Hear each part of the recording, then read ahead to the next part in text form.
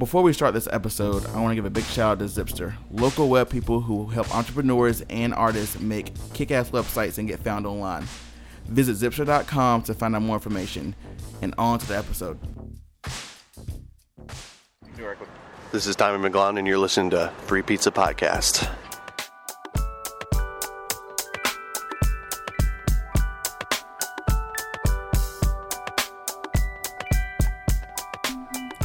Free Pizza, your platform for creatives. And today we have a very, very, very, very special guest with us. We have Franck de Sus. Okay. Right.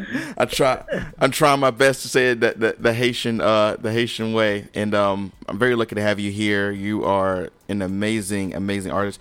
Were you printmaker, mixed media, and painter? Correct. And it is, to me, it's all one of the same because you go with your creative impulse, and your creative impulse kind of tell you where to go, and you just kind of obey and just do it. Absolutely, I love that. And you've been in the game for 20 plus years. 20 plus, yeah. Yes, going from France. You're in so many solo shows, exhibitions. You've done so much. Going through your CV, I was almost kind of blown away. So, we're gonna try. I've been lucky. I've had some of my highlights are the Civil Rights Museum in Memphis, Mokata Museum in Brooklyn. The Brooklyn Museum did a survey on Brooklyn artists called Open House. I was very fortunate to be part of that. I had a few shows in LA, Atlanta, Chicago, DC. Most recently, Miami. There's a gallery down there called NAMD Contemporary. It started representing me. I had a one-man show there last September. So, I mean, I can go on and on and on. Those are just some of the highlights in terms of very significant shows based on the amount of work and what they signify in terms of acknowledgement for the commitment and that's we're always looking for some form of validation. Yes. And to me those are the validations when your contemporaries and your peers can invite you in and allow you to develop your platform. I think that's when you kind of know you're on the right path. Absolutely. And definitely all of that is a testament and validating to you as an artist, because you've been able to travel all over the country like that. Is a big deal. So I'm very happy that you're here with me. This means a lot to me. But let's start back in Haiti, because that's where you were born. Correct. So let's start back to life in Haiti and then you coming to the United States, and we'll go from there. Well, life in Haiti I left pretty young. I was 9 years old. Funny story. We came for summer vacation. Wow. It was July 75.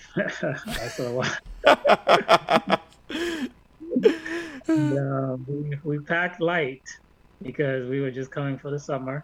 I have 4 siblings, and we came to reunite with our immediate parents, because they had left us behind to set roots and get situated financially and send money back and forth, that kind of stuff. Mm-hmm. And at the end of the summer, they were like, as it so happened, I think you guys can actually stay. Oh. And we were like, oh, really? Because, no one had really that kind of a vision or plan, because, again, we had like one suitcase between my brothers and I. Wow. So, which means came September when school started. The first day of school was very funny. I'm going to just say it that way, because we were not prepared to mix in. To join the general population, so to say. Yeah. You wearing like, Hawaiian shirts and hard shoes, and these kids are wearing Converse and Levi's jeans and Kangol hats, that kind of stuff. That's how far back that was. But for us, it was just like a shock system, because we had to learn on the fly, mm-hmm. had to learn English very fast, and had to learn how to kind of navigate very fast. Wow. And long story short, fast forward, in this case, 30 yards plus years, the story continues. Exactly. You're still living that story and that journey. Um, Correct. and this is in New York City. Brooklyn, New York. It's in Correct. Yeah. Brooklyn. And wow, that's such a culture shock for you to come from Haiti to one of the craziest cities in the world. Uh, I mean, lucky for us, our parents, where they moved was based on information they had from other relatives and other family members. And so there were a lot of Haitians in the building we lived in. There were a lot of Haitian stores around the corner. So you can record shops and restaurants and type of grocery stores that you get where they sell dry goods and all. But you could hear the Creole language and Creole music. And so that part kind of helped ease the shock and I guess traumatic elements of it because you had to kind of really figure it out very fast. And people were not very gracious about people who didn't understand Hmm. and who couldn't communicate. So there was no bridge for you. You kind of had to just jump in. Yeah. So yeah, it was interesting. Wow.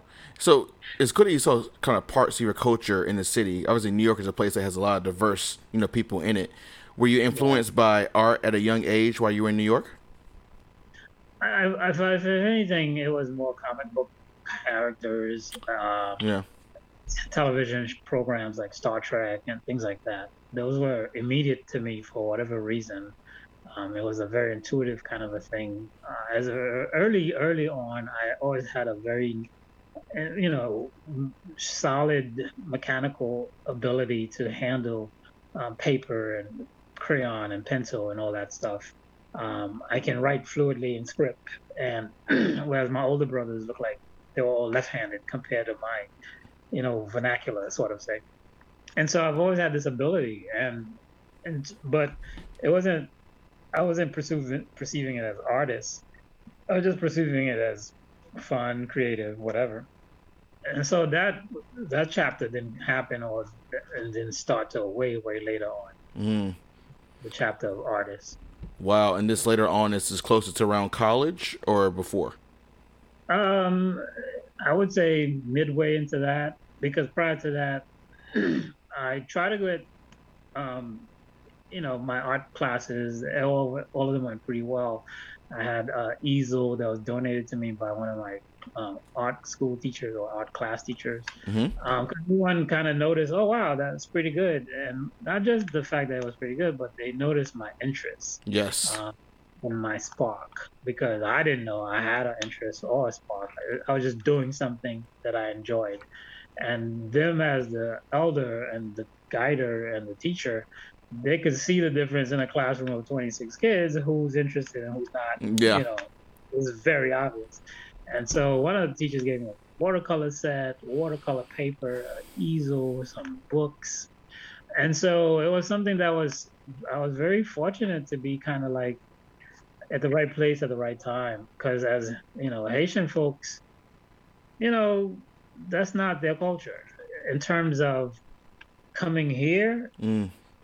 to come here, you need to learn a trade, you need to get an education, you need to Yep. be able to send money back home, you need to be stable. And that language was foreign to them. And, they didn't discourage it, but they definitely did not encourage it either. Gotcha. So you think at that point, even though your interest was in the arts and teachers were kind of nurturing that, were you still kind of on a trade of like maybe doing something that would just earn you money? Like you weren't thinking about going into art school. I was thinking architecture, Yes. and then I pivoted over to teaching. So I was thinking towards the teaching route, and then so I was just figuring it out. And a lot of it was also based on um, my ability to kind of connect to this information. A lot of this information, I was in denial. The fact that deep down inside, art was my calling. I just didn't know how to go about it. Absolutely. And what things were you kind of drawn to create when you had these watercolors and all this? Were you doing more abstract? Were you doing figures? What were you drawing at that young age? I was doing anything I had access to. Comic books, Spider-Man was my favorite. Gotcha. Um, landscapes, anything that was just like, oh, I like that. That looks cool or whatever. And so I would try to copy it and make it my own.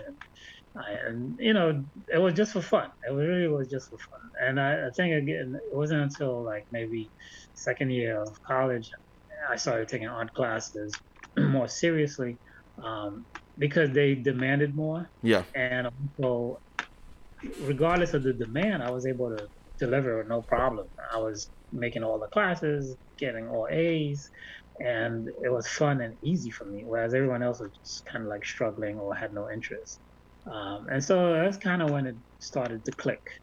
Gotcha. And this is at Long Island Long University? Island, Long Island University, the Brooklyn campus, though. Okay, so you were still in Brooklyn then. You weren't in Long Island. Okay. I never, yeah, I never left the boroughs. Gotcha. And you studied sociology. So Right. you were able to do the art just as a I guess a secondary kind of study? All right, kind of like a minor in Minor. art. Okay. Yeah. Because again, the passion was by this time very clear, and again, I didn't have a direction. It was just impulse, and then again, very intuitive. I was just drawn to it and drawn to it and drawn to it, and rather than fighting it, I just found a way to weaved it into my schedule and kept hammering and hammering and hammering. Absolutely. And sociology and art can go pretty well together depending on how you do it. So, I think now more so than then, because now I'm able to step out of the equation mm, and really look at it from multiple views from a social political aspect. And so all my readings, especially stuff about identity and things yep. like that, because in sociology, one of the things you learn about identity is that a person would rather a bad identity than no identity at all. Yep. So when you start understanding these constructs and applying it to your work, me in particular, especially the series I was doing prior to my current series, which was Pilgrimage from Scattered Points, it was really about that whole self-discovery and that journey based on this need for this identity, something to connect to, something to belong to, something you call home. And that whole journey to kind of like reconnect after so many years of disbursement, Mm, Um, and that was the interesting thing about that series is the fact that, for my whole life, it's something that took for granted in terms of, because it's not emphasized anywhere in school or anywhere in terms of Black history yep. or African American history and how people would disperse throughout the diaspora in the absence of their lineage, their history, their language, their food. And so we've left to kind of refabricate all these things. Mm, And so that's what that series was really about. It's about people coming together. One of the interesting questions you heard at the turn of the century was when people met for the first time, yeah. they look at each other and say, "Oh wow, you look like a cousin, or you look like a this, you look like where Yeah. are you from? Like where are you from? Where are your people from?"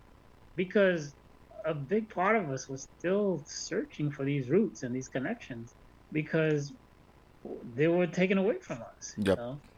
until this day, until this day. Absolutely. It's crazy how it's kind of been stripped from our teachings and education, coming up. So it's interesting that you kind of mentioned that, in those pieces that you've done. Well, correct. Yeah, it's very interesting. Um, Yeah. well, that brought back some memories. You saying that actually, I remember hearing that all throughout my life. Where you're from, with your mom, all that, just even locally. Yeah, absolutely. Wow. And I want everyone to know this is in the 90s. So 1992 was when did you graduate in 1992? Yeah, 92. Yeah. Wow. So as you were weaving in and out of art thing and graduating, what was the next step afterwards? Because eventually, obviously, you went to France to do printmaking. So what was the gap? Oh, again, as a the timing of things, and in my case, very fortunate to be at the right place at the right time. Um, I met a gallery person out of like the blue sort of thing. and they were coordinating an exhibition, and I was like submitting, slides for the exhibition. And next thing I knew, I was in this group exhibition Mm. um, while I was still in school. And Yeah. then after that, it was a kind of Haitian theme and da da da da da. And I mean, to be honest, my work was very naive at that time. I was just starting off, and I was creating stuff based on Haitian market scenes and Haitian village lifestyle, that kind of stuff, because that's all I knew, in terms of Haitian art. And so that's a construct I had to break away from Mm. because Haitian art is based on so many other things than just what you would see at a tourist market. And so, but again, to my own defense, I didn't know very much at the time, and that was the only way I can actually start that whole journey. If it was the only place I knew I could turn to for that information, and so I went to that first, and the show was pretty successful for what it was. And then there was a show at LIU. I managed to, with full confidence, burst in the art director's office one day. Said, I'm a student here. I'm from Haiti. I'm an artist. Can you please look at my stuff? I don't think I even said please. And she said, sure. They're like, sure, no problem, but just not today. We have to set up a time. Da, da, da, da. I think she knew about me because I was taking all these art classes and stuff like that. So I wasn't a complete stranger. And so eventually she said, yeah, sure, why not? I got a small gallery space at the main entrance on Flatbush Avenue. Wow. And there's a little hall gallery space right there. And I put put my work up and had a little made some invitations and invited friends and family, faculty, Mm. and people turned out and people came, and people were very like supportive because it was out of the left field, so to say, because you have to understand, like you just said, 92, 90, and even before that, 90, and even late 80s, you know, they were like, "You doing what?" You understand? So this whole, I mean, we just had a show at Heath Gallery, and it was 100 people there for the reception, and it's all normal. But in the time frame I'm talking about, people had no idea what I was talking about in terms of art reception. Like they were like, "What is that?" Yeah.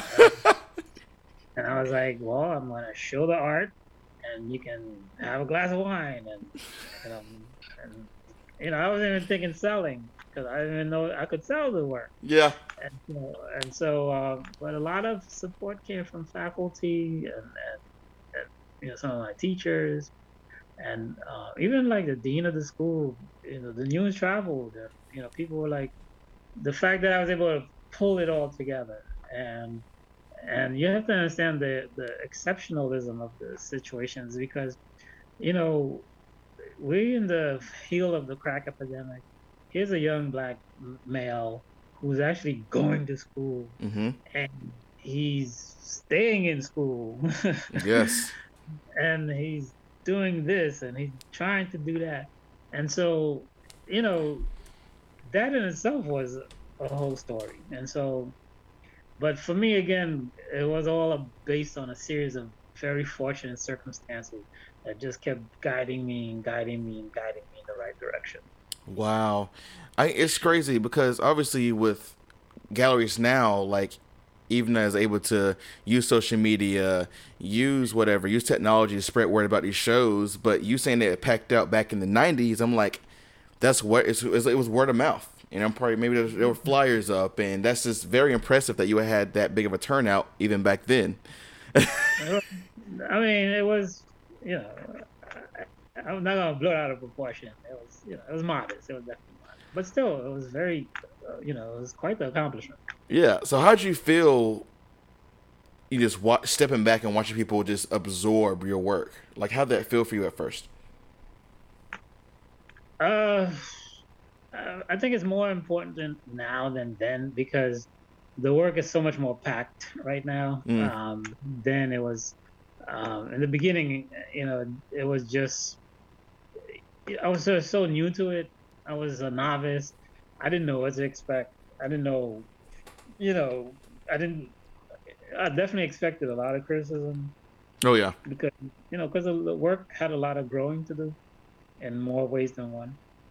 And so the information I was packing into the work wasn't very orchestrated the way it is nowadays. Now I'm really, you know, putting my head down and really digging into various themes and subject matters and motivation and all other things that ties into the work because the layers now are very, very, very um, a big part of the work. Whereas back then it was just about trying to create a decent picture, so to say. Yeah, you was kind of Uh, putting pen to paper and putting it up, and that was way more thought provoked.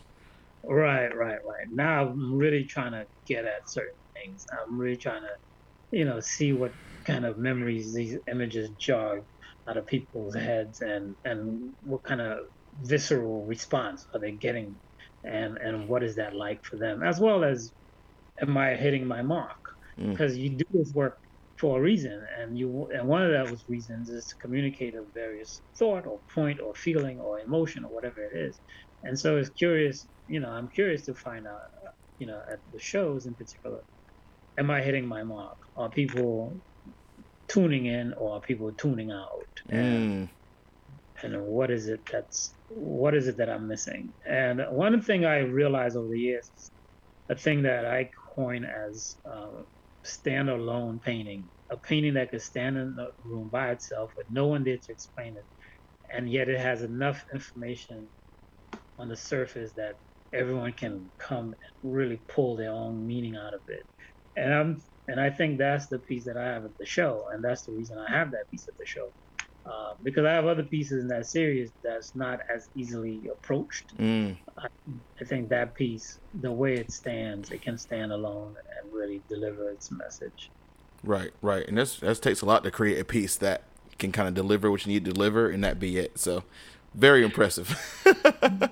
Well, yeah, because me, again, at this stage of the game, when I work on a piece, I'm working on an idea. Yeah. So I'm not working on one painting.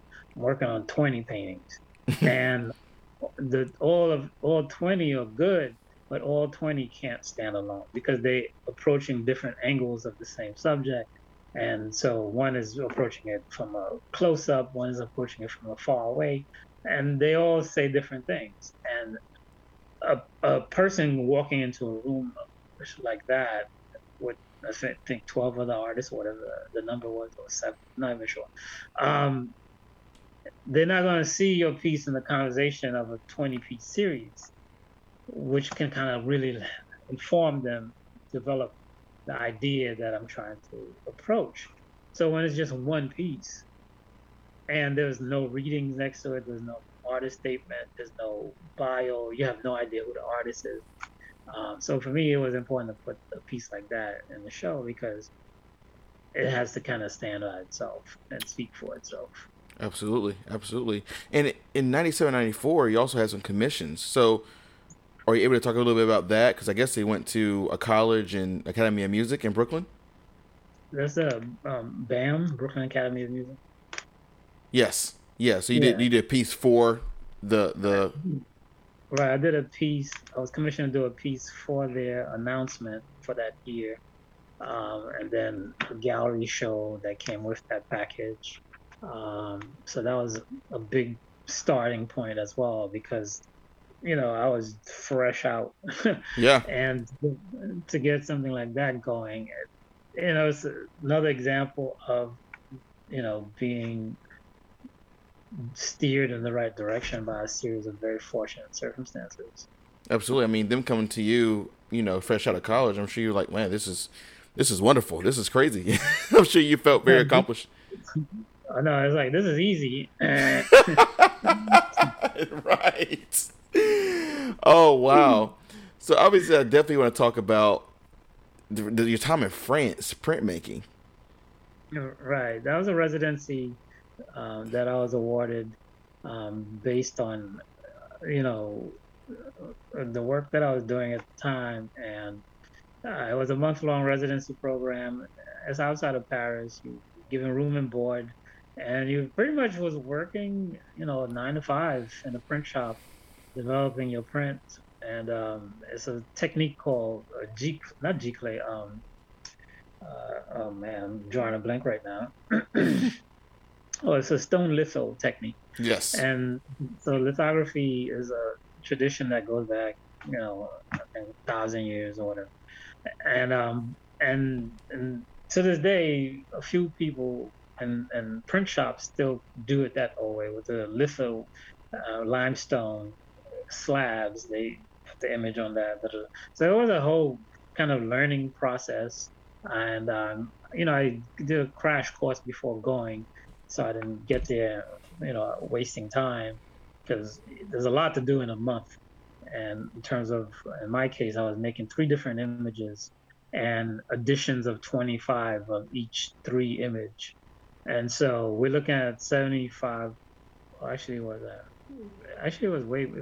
in total, it was like 100 and something prints, because you had to do artist proofs and then the edition. And so, I mean, we were working like a factory in there, like. So it was a very enriching, immersive process in terms of sight and sound, because most of the folks there spoke French. Yeah. And so, taking lunch at 1 p.m., 2 p.m. For like 2 hours every day. Wow. 2 hours. I took lunch for 2 hours every day. So it was a learning experience. That's unheard of in the United States. Like lunch. Once you heard lunch, everyone dropped their aprons, dropped everything, and they went to the big room and then there's a local market. You can go buy stuff from local farmers. So there would be prawns and all kinds of seafood and cheese and breads, wine at lunchtime. It was just like, it was an experience. And so, so for me, it was a very enriching and encouraging and immersive process. It really broadened my sense of horizon in terms of the potentiality of art making and the rewards that come from, your labor. And this was one of those fruits that I just, to this day, it was probably one of my most enjoyable, because it was the first of many, and but the most kind of like significant. It was that pivotal moment, so to say. Absolutely. I'm sure even there's a residency, you probably saw that you can make art a career. I mean, at this point, before that, did you think were you on that path anyways? Well, that's the thing. Because of this kind of real guided in the right direction kind of a thing, I never thought about it as a career. Okay. I thought about it as a lifestyle. Yeah. My statement, as I say proudly all the time to people, is that I live as an artist, and whatever that entails, good, bad, and indifferent, that's how I live. Yeah. And it's a beautiful thing when something you created can turn around and provide for you.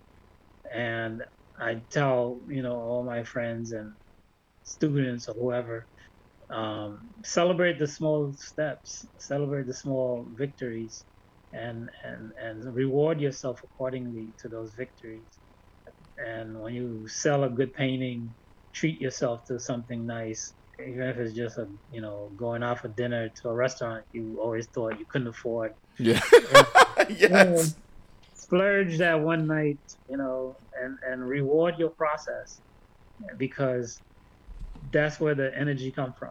The fact that, wow, I'm here because of something that I did, and so it has a whole nother value. Wow. Good words. I'm going to take that for myself. Absolutely. So after your time in France, it sounds like it was amazing. Did you come back with a new perspective on what you were capable of doing? Well, in some ways, I definitely came back rejuvenated. because for a whole month, no one stared at me like that. That look. I can go anywhere. Maybe I was just oblivious to it. Maybe it was the euphoric of the moment. I was just so like whatever kind of a thing. But I didn't experience that. And, that was the part that really kind of got me feeling like, wow. To this day, this is still kind of this thing, when you step out of this equation, it looks very different, very fast. And so, if anything, that was one of the things that, was definitely immediate. But I was ready to definitely work, and because I made all these prints, and there was galleries waiting for me on this end to like, divide the load, so to say. And it was like, now we have to try, find collectors for these things. So it was a 2-part process. So I definitely came back ready, hit the ground running, and definitely was feeling that moment for sure. Oh wow, yes. So yeah, tell us what you did when you came back. Like, what were you creating? I pretty much continued what I was doing prior to leaving. At that time, I was knee deep in the Pilgrimage series. Okay, perfect. And so it was just a matter of meeting those demands at that time. I was in a really good space. I had 2 or 3 galleries representing me. I had shows all over the country. I was leaving the country. I mean, when they say it was the best of times, it was definitely the best of times. And so it was good. Yeah, absolutely. And around that time was actually the housing crisis, the first kind Well, of big. that came a little later. Well, yeah, 2009, Yeah. 2008. I say later because for me, art they say art is recession proof. And I didn't feel the recession for a while. I'm not gonna lie. Oh wow. Knock on wood. Yes. I didn't feel it for a while. Good. And there was a lot going on behind the scenes, and so, but I was aware of it for sure. And art is funny like that. It's like. It's like it operates on its own universe in some ways. And so if you happen to be plugged in at the right time, it can mess you up because it throws off reality so much that you may not be able to relate, and that could create problems. Absolutely. Yeah. Absolutely. Wow. So, and also I'm curious, when you say, and this is more for a question for me and everyone else listening, when you say a gallery was representing you, what does that mean? Okay. Well, the gallery represent you. They kind of committed to giving you an exhibition, preferably a one-person show, preferably once a year, or definitely every 2 years. Mm-hmm. And in between that, all the works from the show, they continue to try to sell them, promote them, find new collectors, and try to get you to the point where you're just focusing on creating the art. Okay. Instead of focusing on trying to find collectors and make deals and all that stuff. Perfect. So, okay. Yeah. So it's kind of a business thing then. Like they're kind of taking care of the. It's a business situation. It's not all it's not all gravy, and it can be difficult because art is ebbs and flows as well. And so if you're with a gallery that's very that have you on a strict contract, and they're not producing enough for you to survive, but yet you can't really step outside of that contract, you can get trapped in a situation where you have to go serve coffee for a couple hours a day at Starbucks to make ends meet. Yep. And so it really depends on the gallery and the kind of volume the gallery is producing and their connections and their collector base and all that stuff as well. So. Wow. He's also around the time so a lot's happening. And I actually want to back up a little bit because you were also in some magazines at this point too, some publications. Yeah. So that's another feat. So yeah, talk about some of those, that you were featured in. So, what were we going to talk about? We were going to say,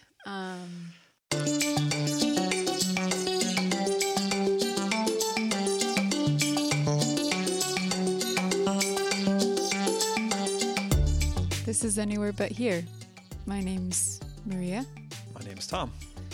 And we are two reluctant residents of Greensboro, North Carolina, who want to talk about it. And want to talk about it with other reluctant residents of Greensboro and kind of explore our accidental love for the city. Yeah, it'll be great. I'm excited. I'm very excited. We're going to have guests, and then you and I are going to talk for hours. Many, many hours. So many hours. We're looking forward to it. So yeah, some of the publications that you were in, obviously at this point you have been in a few already, but I'm seeing New York Times in 2000 and a few others. So how did it feel being in publications? I think the most significant publication kind of a thing, I think in very early on, I think the New York Newsday had an article. And this is, again, I was really starting off. And they had my photo and picture of my work and da-da-da. And the reason that was significant is because this was the first time, my family could actually see that, oh, wow, this, you're actually doing something with this thing or whatever. So that was the one where you ran out and bought as many copies as you could, kind of a thing. Yes. Because it just, I wouldn't say solidify, but it was very close to, in terms of like letting it be known, or that validation that I was looking for to really kind of like,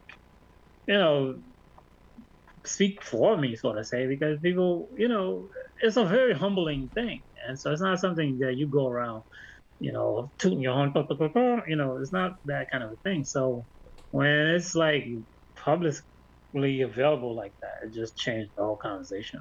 Wow, I bet that was. And at this point, also, do you feel any pressure were you sending money home?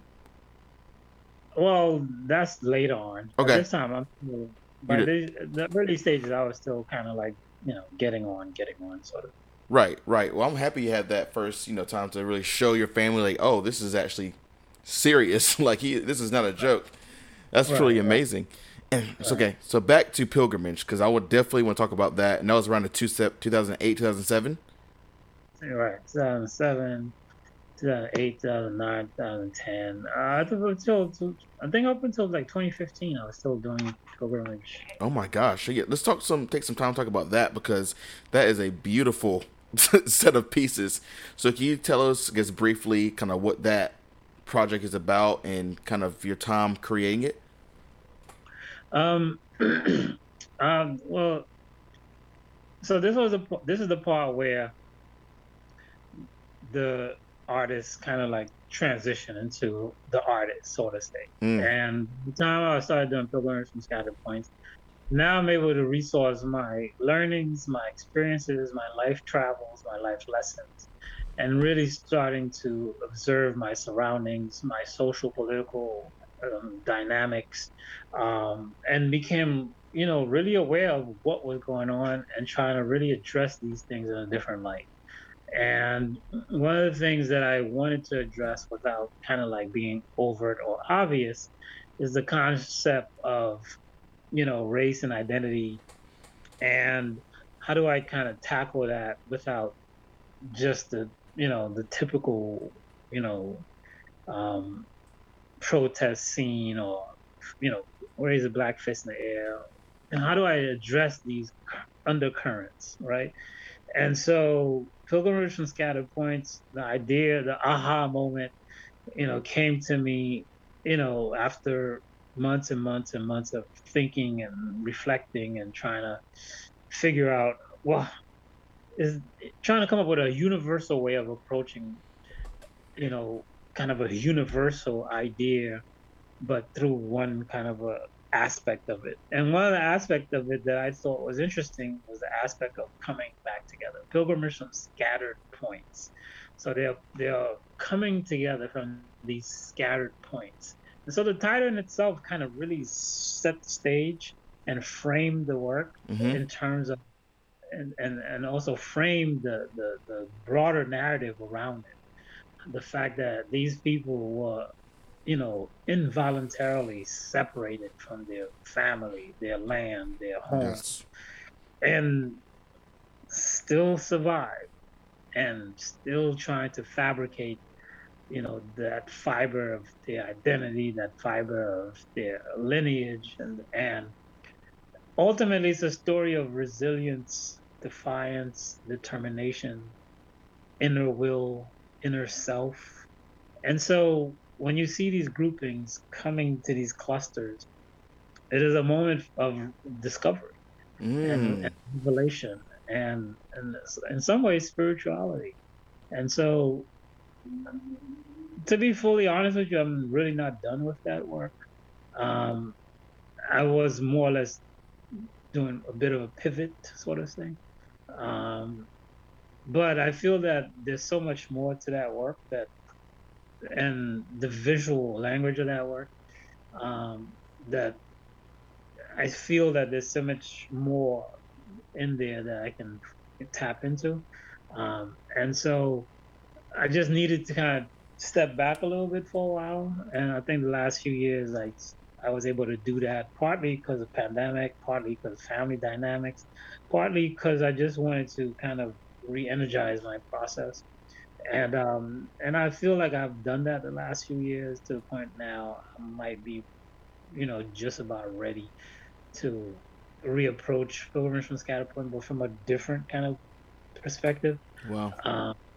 And so I'm thinking about the maiden voyage approach. But again, the root of it is still this kind of, vigilance and defiance and self-determination. And, clear language is very important in communication, and clear language is even more important in art. And to be able to communicate your message clear and concisely through one piece is a big triumph, and it's a big part of the motivation for me. Right, and I'm sure it's very challenging to kind of, get that point across with multiple images over multiple years. So, right. I know it's expanded over, but it's still very impressive how you're able to kind of come back to this idea and kind of dive in and out. So, no, yeah. I mean, if you look at artists like Ed Clark, who is unfortunately passed away a couple of years ago, he's someone who's been painting since the 60s. Yeah.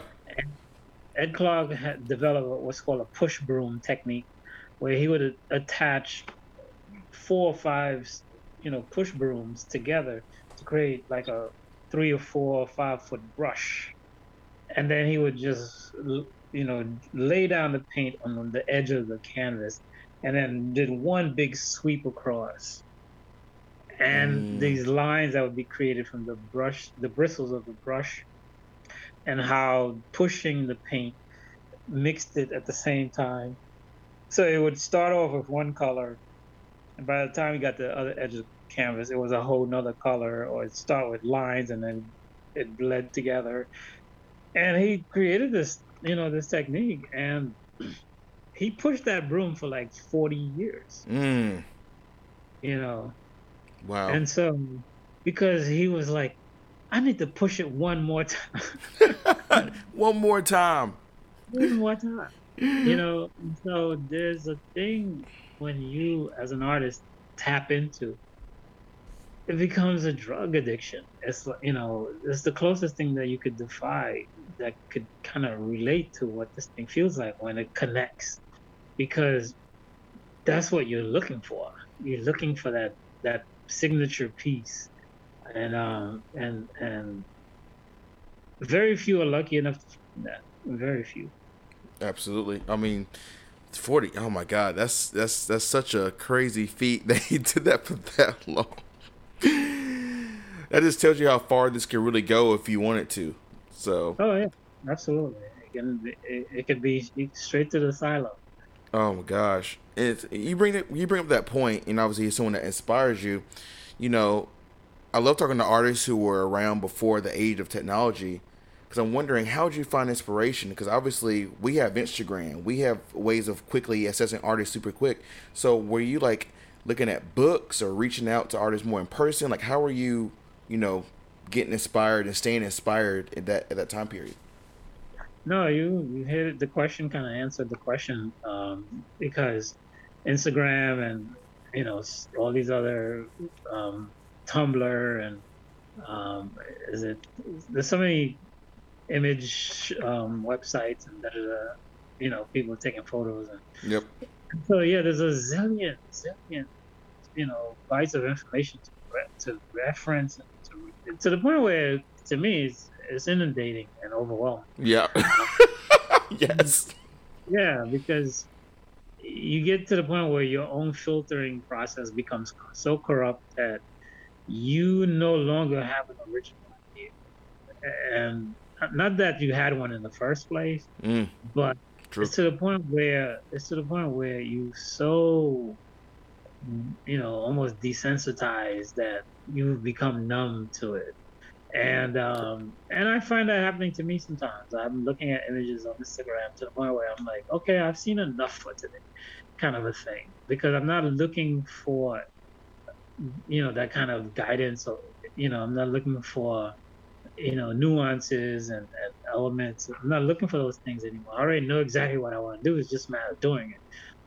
But definitely back then, library, bookstores, unfortunately, you had to buy a lot of books. Yep. And I used to have a lot of art books. And again, unfortunately, most of the art books that were being published were, white artists. Yep. And so pop art is the only art, and the only artist you would see is Jean-Michel Basquiat and most of these books. Unless you went to the Studio Museum of Harlem, and I think the Queens Museum or the Schomburg Center, and a few bookstores here and there, maybe even Strands, you might catch an old copy or something. So most of the books you would find with people like Elizabeth Catlett, Romeo Bearden, Jacob Lawrence, and those were the kind of catchphrase of the day in terms of artists and art books. Harlem Renaissance and this and that. So it wasn't a lot of material that was circulating at large. To get that kind of material, you had to go to the Studio Museum in particular, and there you would find emerging contemporary artists of African descent, African American, etc. People like Glenn Logan, Mark Bradford, just to name a few. Yeah. In those days, the only prominent African American artist in those days was David Hammonds. I don't know if anyone knows David Hammonds. Probably one of the most expensive living black artists in the whole world. Really? Wow. Yes, David Hammonds, yes. And but in those days, David Hammonds hadn't made that kind of a break yet. David Hammonds was still doing residencies and marching towards his goal, so to say. And so you had to be very self-resourced and really go after things and excavate literally to get information and to find that inspiration, and more just to learn that someone else is doing it. Yes. Artists like Frank Bolan. Frank Bolan is a good example. He lived half of the year in London, half of the year in New York. He had a studio in Dumbo. And he's, unfortunately, these people are now in their late 80s, 90s, and a lot of them has passed. And luckily for a lot of them, before they passed, they did see some success. They did get some acknowledgement. But unfortunately, a lot of that acknowledgement came too late, Yeah. Because there was an article, I think, last year in the New York Times, making a big splash about Ed Clark, what's her name, Howardina Pendell, Frank Bolan, and then Sam Gilliam, and there's a few more. Sam Gilliam is in Washington, D.C. And so, but everyone, Howardina Pendell in particular, she's like, where was this success when I was trying to raise my kids? Right. So, I can't really do nothing with it. And then with this success comes demand. and art making is very physical. People don't know that, but you can't stand 10, 12 hours a day maneuvering canvas and lifting stuff. Da, da, da, da, da. In your 80s and your 90s. I could barely do it now. I'm in my 50s. And so, and then you have to travel to these galleries. They put you on a plane and you got to go overnight. You got to do this. You got to lecture. It's like, I'm not a rock, you got to be a rock star. You got to be an athlete to do the stuff I'm asking these people to do. And so, yeah. And it's interesting. It's very interesting. And nowadays, the artists that's coming up, I envy them because, they don't know the fruits that's in front of them, and they don't fully need to know. But still, it's like, wow, if I had that kind of leg up, oh, forget about it. Wow, that's phenomenal. You're absolutely correct. The artists now are, even me, I'm 31 years old. Obviously, I've been in the game for about 12 years. I'm a photographer. And you're right. The artists coming up now that I'm seeing that are going to the art school I went to, totally different world. Completely different. That's really insane. So let's just jump to kind of more, current time. So obviously you had a ton of group exhibitions since then. Your work has kind of taken more of a, I guess, political, social inspiration to it, I guess, right? Because Pilgrimage is kind of that. Right. So I guess tell us kind of how you kind of saw yourself transforming into these like more current years. How was your work kind of shifting, and what was the process of you making that work? Good question. I guess we could say BC and before COVID. Yes. and AC after COVID. It was interesting because 2019 to now, there's definitely been a shift in the work, and a lot of it was due to that. Learning to work in a vacuum and through televised information, you were glued to the news and your streaming sources because that was the only connection to the outside world that was available without the fear and the xenophobia and anxiety. And so you could kind of observe everything kind of like a, I guess 8x10, 12x16, whatever format you're working with. So it gave you a whole new view or window box, so to say, for me at least, because as an artist, unfortunately, you end up looking through the world through a specific set of parameters, no matter how hard you try to break away from those. And I'm always looking at everything in an image format and image quality and image value, and then looking for the takeaway artistically. And sometimes there's nothing there, and sometimes it's a rich source of inspiration and information, et cetera, et cetera, et cetera.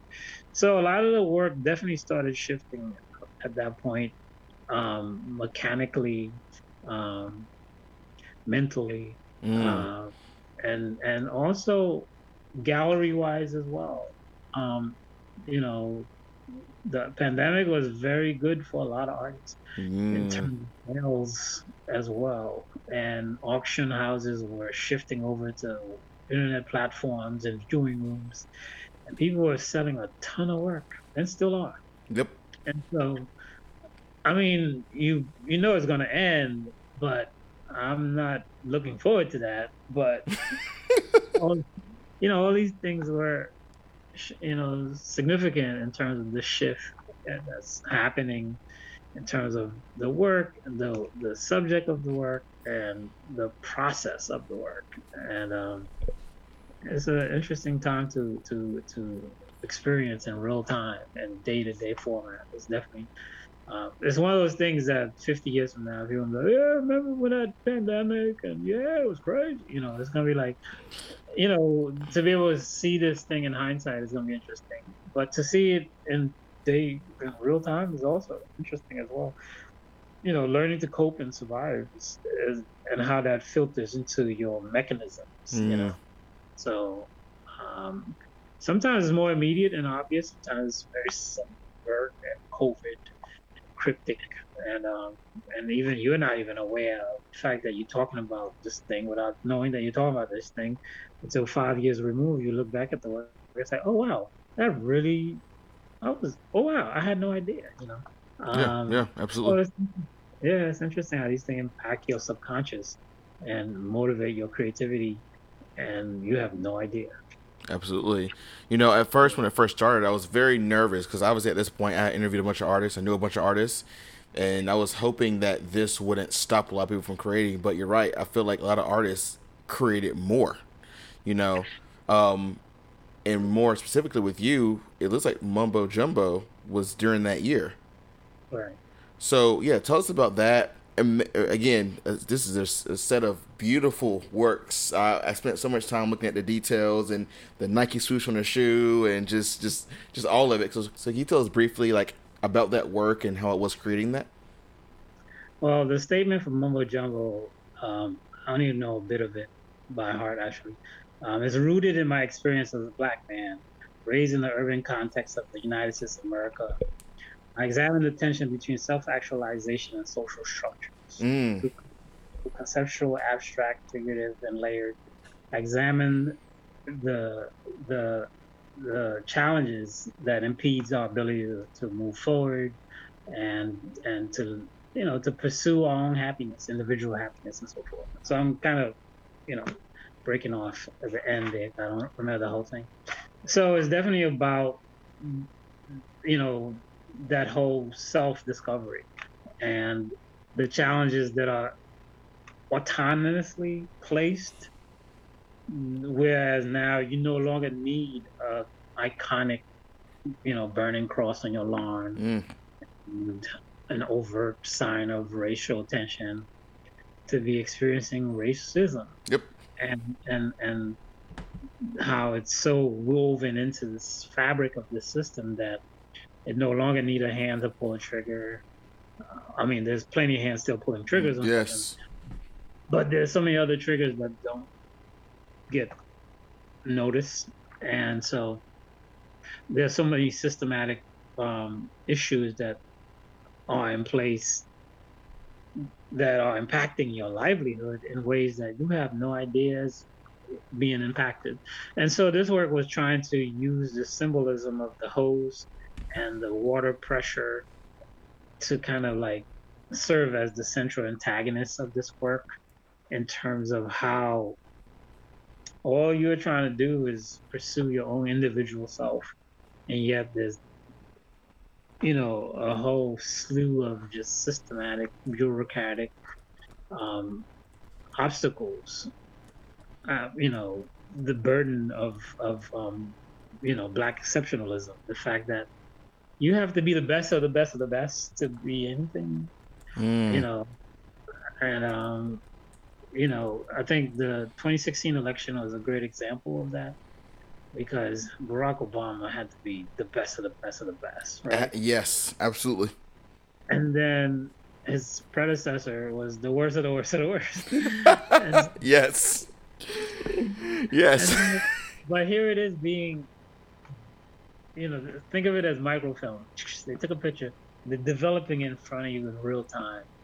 And this is a portrait of everything that's wrong with the system. For this, first Black president to materialize, you're talking about, cum laude, Nobel Peace Prize. This man had to do like things that, Gandhi couldn't do. You know what I'm saying? Yeah. He had to be a superhero, pretty much. And then here's someone who allegedly has a college education, allegedly pays taxes, allegedly is faithful to his wife, allegedly respects women, allegedly respects others, and the list goes on and on and on. Yes, it does. And then he pretty much was ushered right on through by Electoral College, despite the horror of millions and millions and millions and millions of Americans and people all over the world. And so the work is definitely packed with these loaded symbolism of emojis to kind of reframe the old narrative in modern context. And so you see emojis, you see some images where there's a hand covering a face. We're talking about hear no evil, speak no evil, see no evil, and these kind of proverbs in the work. And so for me, it was interesting because it was the middle of the Black Lives Matter movement, the George Floyd's. Yes. And so I was reacting to my environment, you know, and I usually don't do that. I usually process stuff differently, but this time it was just like, it was overwhelming. The floodgates had opened, and, you know, it's like, well, how do I talk about this thing? How do I get in this conversation? And so this was the way that I was able to kind of pivot towards it and get into it, and it's still ongoing. Okay, this is another ongoing project. Okay, I didn't know if it had an end date or not, but obviously those issues are never going to end. Well, it feels like they're never going to end. So you can probably do this for forever. But yeah, I mean, beautiful pieces. I spent like a lot of time just going through it. So, is there any particular reason why you use the Nike swoosh? Well, I wanted to kind of like, you know, again, as a Haitian American, one of the struggles had been always, how do you maintain social and cultural ties to more than one place at the same time? Yeah. How do I celebrate my Haitian nationality and Haitianhood and immerse and assimilate into this American context? So visually, this was there for that visual reference in terms of, you know, this bridge between these cultural dynamics and how, regardless of nationality, you're subject to the same kind of like perceptions that any other Black person would be. And so you can wave your Haitian flag as a lot as you want. No one sees that. Yep. They see Black first. And so yep, the Nike was something that no matter what it is, you pay a Nike, so to say. But also it just talked about the individual as this kind of like residual, resilient, kind of like triumphant stride, sort of say, really looking and focusing on those victories opposed to those defeats. And so this athletic, you know, motivated, determined individual is going to defy these obstacles, you know, defy these prejudices, and he's going to, you know, celebrate with that finger, waving that number one finger in the air. And I use that opposed to the fist in some cases. Some cases I do use the fist. You know, because historically the pump fist is a very outward demonstration of, you know, Black consciousness and anti-white establishment, et cetera, et cetera, et cetera. And it served its purpose. But for the work, I didn't think that was the thing that for every instances. I think that, you know, saying that I'm number one is just as powerful. You know, coming in first place is in some ways just as powerful. And so, but at the same time, coming in first place is also very burdening. Yes. Because, you know, first place means elite. And to be elite, you have to do things that, you know, other people are not willing to do.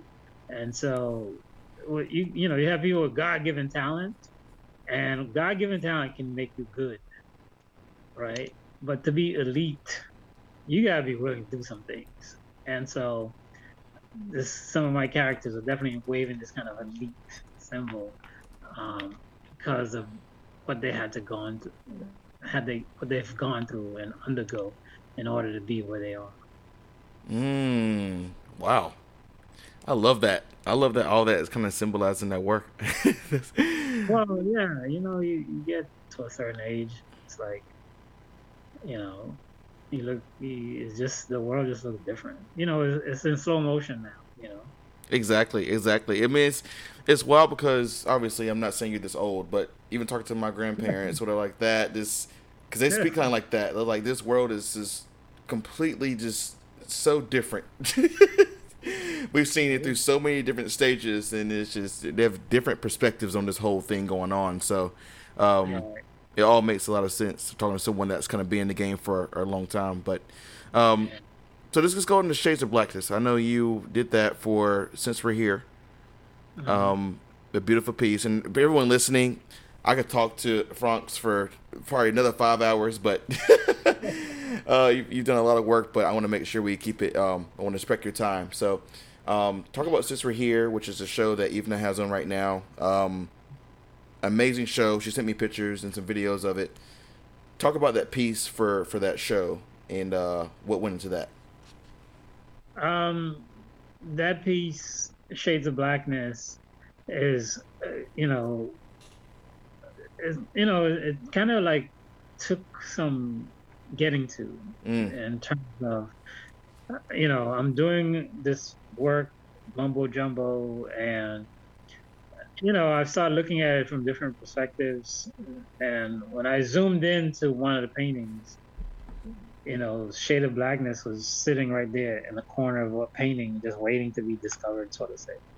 And I was like, wow, that looks really good. I wonder what it would look like if that was the whole painting. And so I took my phone and took a picture of that corner of the painting. And then I got another canvas out. And it was like a floodgate open, because,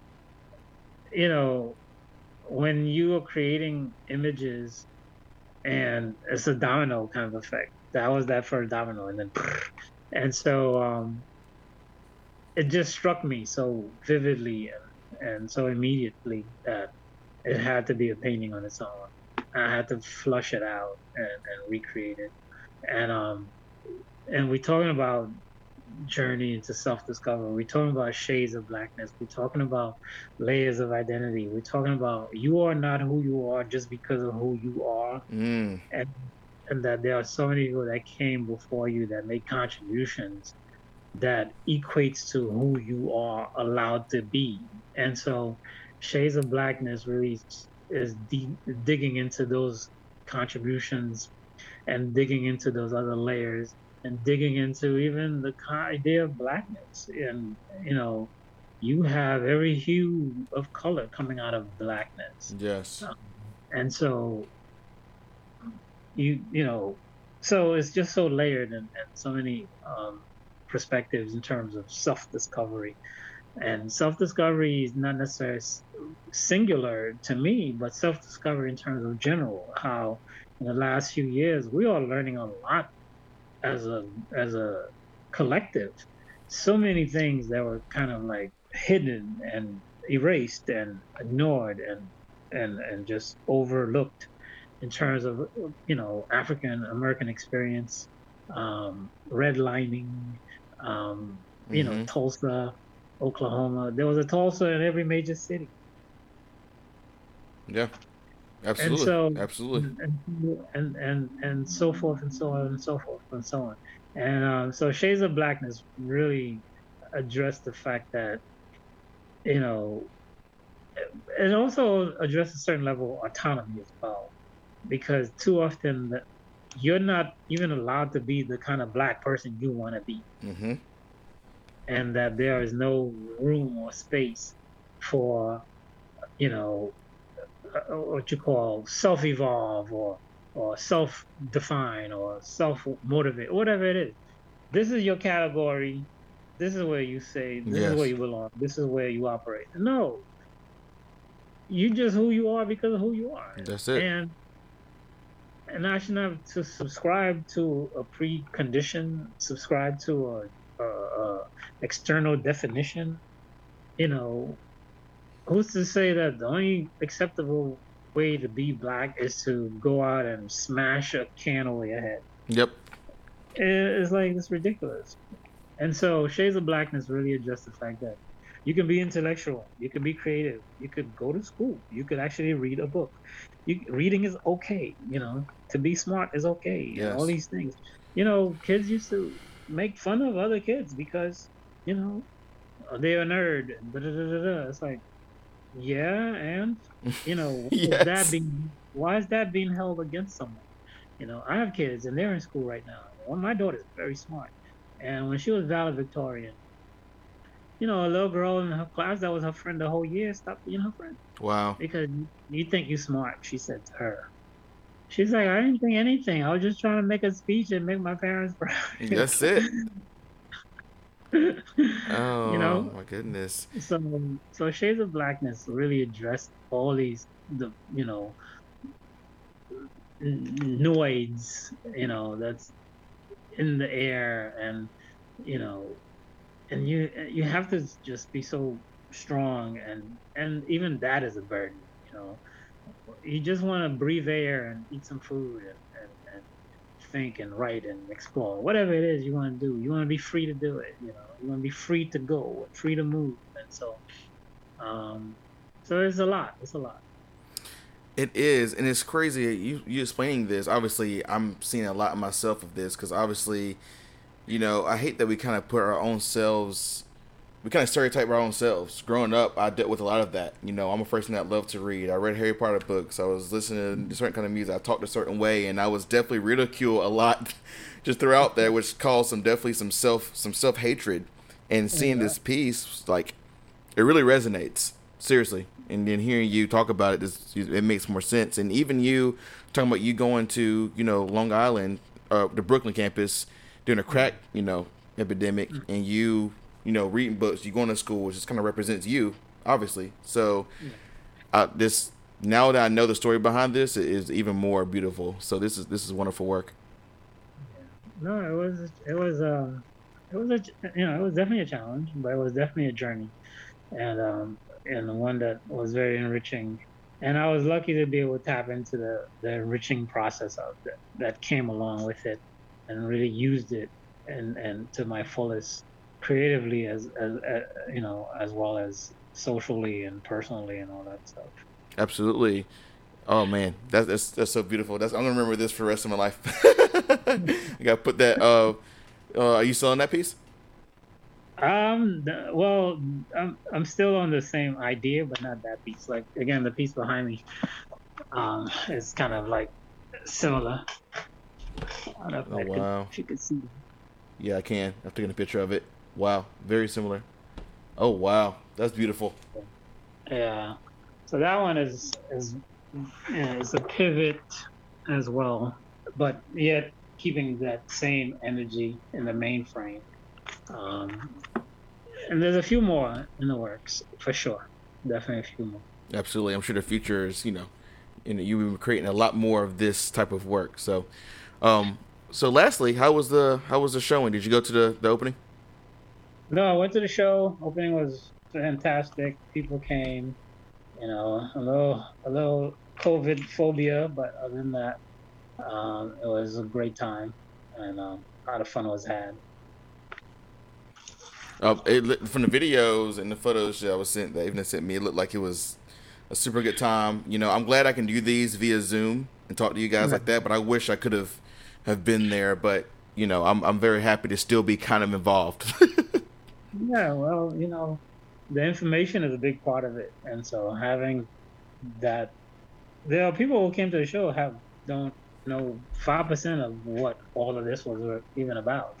So they were able to capture that, but you have to be able to put the information to the images as well. And so, sometimes a crowded show doesn't give you the chance or the opportunity to really look at the work, and definitely doesn't give you a chance to read and understand. Not to say it's always necessary, but it's a good option if you wish to exercise it. Wow. Yeah. I'm still feeling some FOMO though. But yes, my friend, I will not hold you any longer. I know you have some work to do, but I am very, very honored that you were on this show with me. I'll definitely never forget this, and hopefully in New York I can come meet you sometime. I'd love to see your studio and your space and get to shake your hand. No problem. And we just hope that the right person can hear this and get something out of it. That's what I hope for. Oh, I definitely think Some people will for sure. I know I did. So, we'll see what happens from there. But I tell people if you have questions for you, they can send you an email or a message. I can't talk about everything you've done because we'd be here for another 6 hours. But I look forward to see what you're gonna create in the years to come. So thank you so much. Appreciate the opportunity. Thank you. Of course. We'll talk soon. All right. Have a good one. Peace. The Free Pizza Podcast. We are on Spotify, iTunes, SoundCloud. Just go on the Google App Store. Go on everywhere. Check us out on Instagram, Facebook, MySpace, LiveJournal, Twitter. We tweet. We'll do smoke signals, whatever y'all need. Thank y'all so much. Have a good night.